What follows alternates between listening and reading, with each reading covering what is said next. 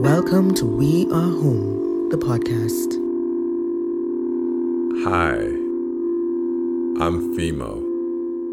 Let's meditate. Allow your eyes to close and let's take a nice deep breath together. Slowly let that air out. Inhale deeply once again. Slowly breathe out. Breathing in a third and final time together. And exhale.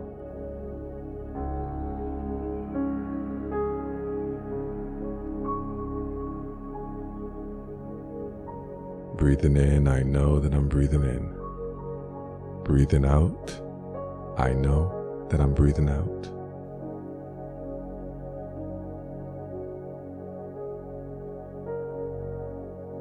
Allow this observation of your breath to bring you into the present moment and to keep you here.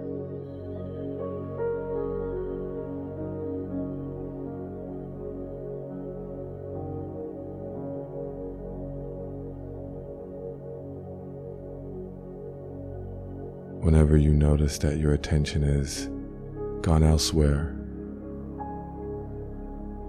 take a nice deep breath and come back to your body.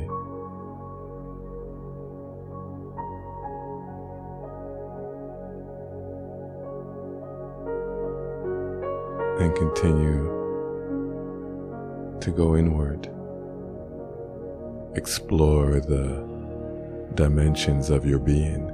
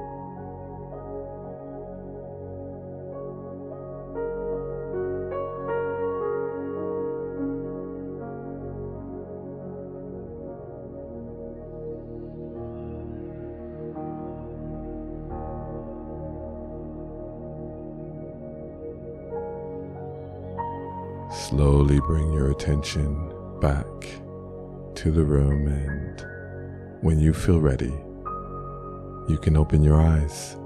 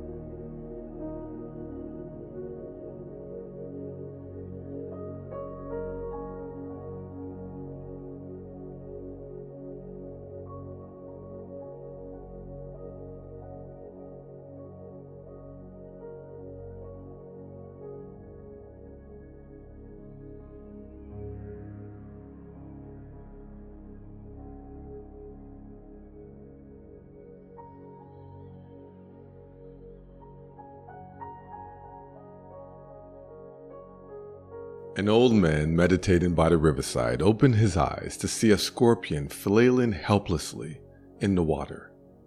The water washed the scorpion closer to a tree growing on the riverbank. Supporting his body on one of the long roots stretching into the water, the old man extended his hand out to reach the creature. His fingers barely touched the scorpion when it stung him. The old man instinctively pulled his hand away. A moment later, he got back his balance and again tried to rescue the scorpion. This time, the scorpion stung him good. The old man was in agony, his hand bloodied and swollen. A traveler who was passing by saw the whole incident happen.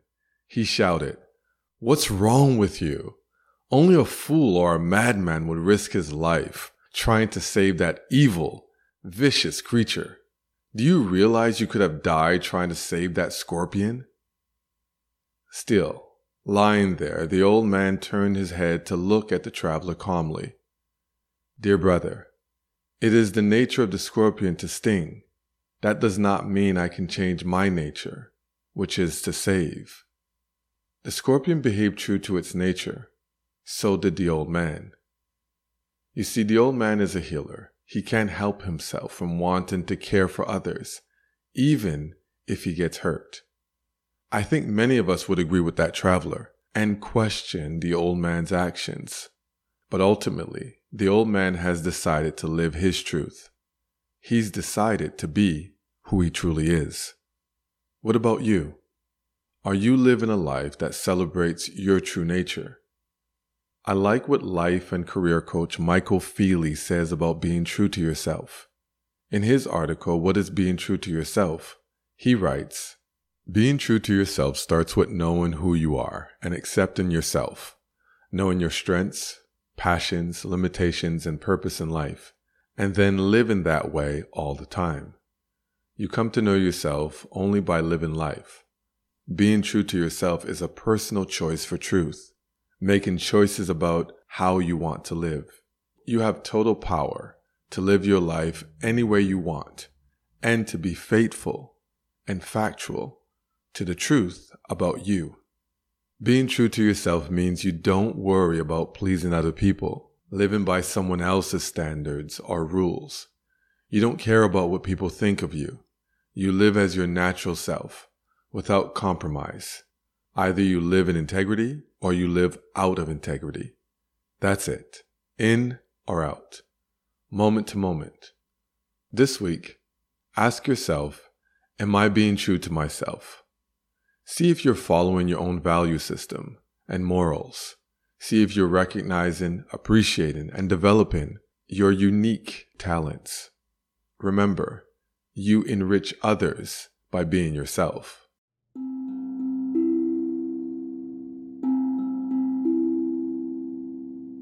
I'd like to end today's episode with a positive affirmation that you can repeat with your full voice or quietly to yourself. I live my truth. I live my truth. Thank you for being here. See you next time.